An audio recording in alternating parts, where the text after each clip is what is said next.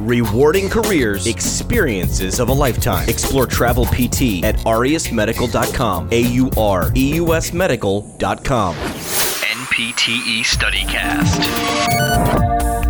All right, welcome to NPTE StudyCast, the podcast that helps you get through the NPTE exam. Today on the show, we bring in Stacy Menz. Stacy, welcome to the show. Thank you. Thanks for having me. Stacy, a pediatric physical therapist on the West Coast. Where are you located? In the San Francisco Bay Area. Can't complain about that. Starfishtherapies.com is where you can find out more about Stacy. In this episode, taking an in-depth look at Down syndrome. When we start there, how do you describe that pathology briefly when you're working with it? Down syndrome is a genetic disorder where the child has an extra copy of the 21st chromosome. It can be a full copy or a partial copy, and it results in trisomy 21.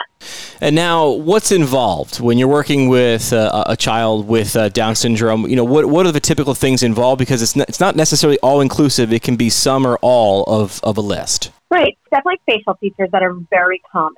It includes like a smaller head, a flattened face, a shorter neck. They sometimes have a protruding tongue, upward slanted eyes, smaller ears. But that doesn't necessarily affect what I'm doing as a physical therapist. We do see some intellectual disability, and that can be on a spectrum, and that can definitely have an impact on how they progress with motor milestones. They also have developmental delay, which is a delayed progression of their developmental milestones. Some of them have heart disorders, so you might have to take that into consideration when you are working with them.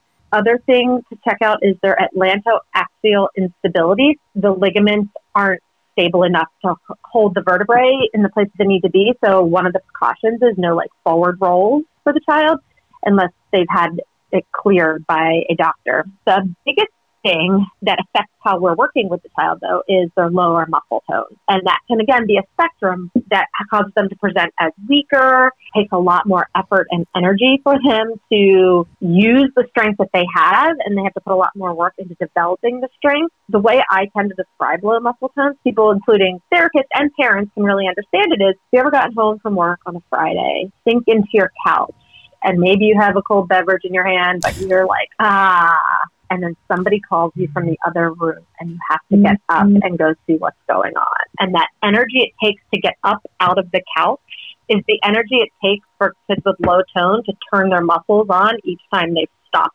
using their muscles. That's a good way to describe that, using a feeling that we've all experienced before. Special tests. Testing sometimes appears on the NPTE. If this were to be a testing question, what sort of tests come in with Down syndrome?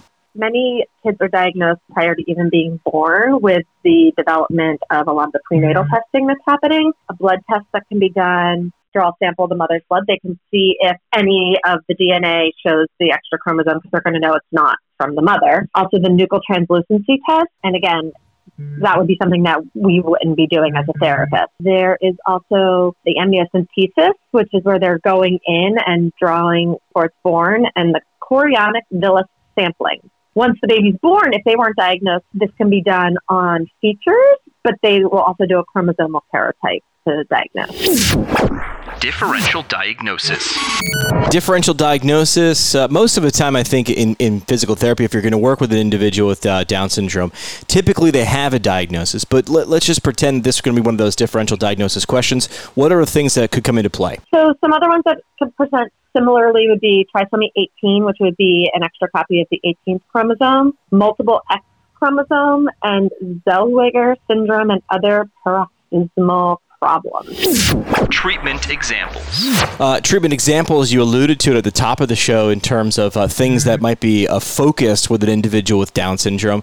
What are some treatment examples that you would give? A lot of it is, we're working on strengthening because of the low muscle tone and postural control, being able to turn on those postural muscles and maintain them so that, you need that nice foundation in order to do anything off of it. So your arms and legs don't work as effectively if your trunk isn't stable or your head is not stable.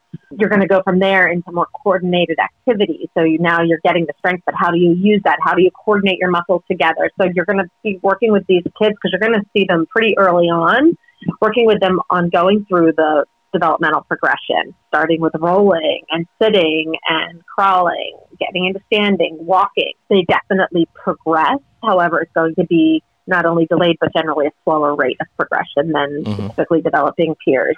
We're also going to look at ways to educate the parents to help prevent any damage because they are very flexible due to ligamented laxity. Not only do they have low muscle tone, so they're a little bit floppier, but their joints are less stable because they have more lax ligaments. Other thing we really do is really work on getting regular exercise in there because they have to work harder to do things and they're a little bit more delayed getting skills. But the more that you can keep them active, it decreases their risk of obesity because as they get older, they tend to have an increased preference for sedentary. The other thing we'll do is orthotic recommendations, using orthotics early on to help provide a more stable foot to get kids walking sooner. That can help with earlier independent exploration, which is always our goal with kids. We want them to be able to explore their environment sooner. It helps with a lot of other development, not just gross motor. What to know for the test. Final part of the show that we do is really a sample question. How might this look on the NPTE? So one of the questions we came up with is, which of the following is not a typical presentation of a child with Down syndrome? Hypertonia, ligamentous laxity, delayed acquisition of motor skills, excessive flexibility. And the answer would be A, hypertonia, because we've already discussed that they have low muscle tone, not high muscle tone. Yeah, you'll see that in the NPTE a lot, which is something similar to that. They'll ask you, one of the answers will be hyper when the actual answer is hypo. So make sure you're actually reading the question and the answers very, very carefully before you go ahead and select while you're taking the NPTE. That's a take a look at Down syndrome with Stacy Menz. Stacy, appreciate your time with that one. Thank you. Download free study guides now at aureusmedical.com/NPTE StudyCast. aureusmedical.com/NPTE StudyCast. Rewarding careers, experiences of a lifetime. Explore travel PT at aureusmedical.com. NPTE StudyCast. Brewed by the PT Pintcast.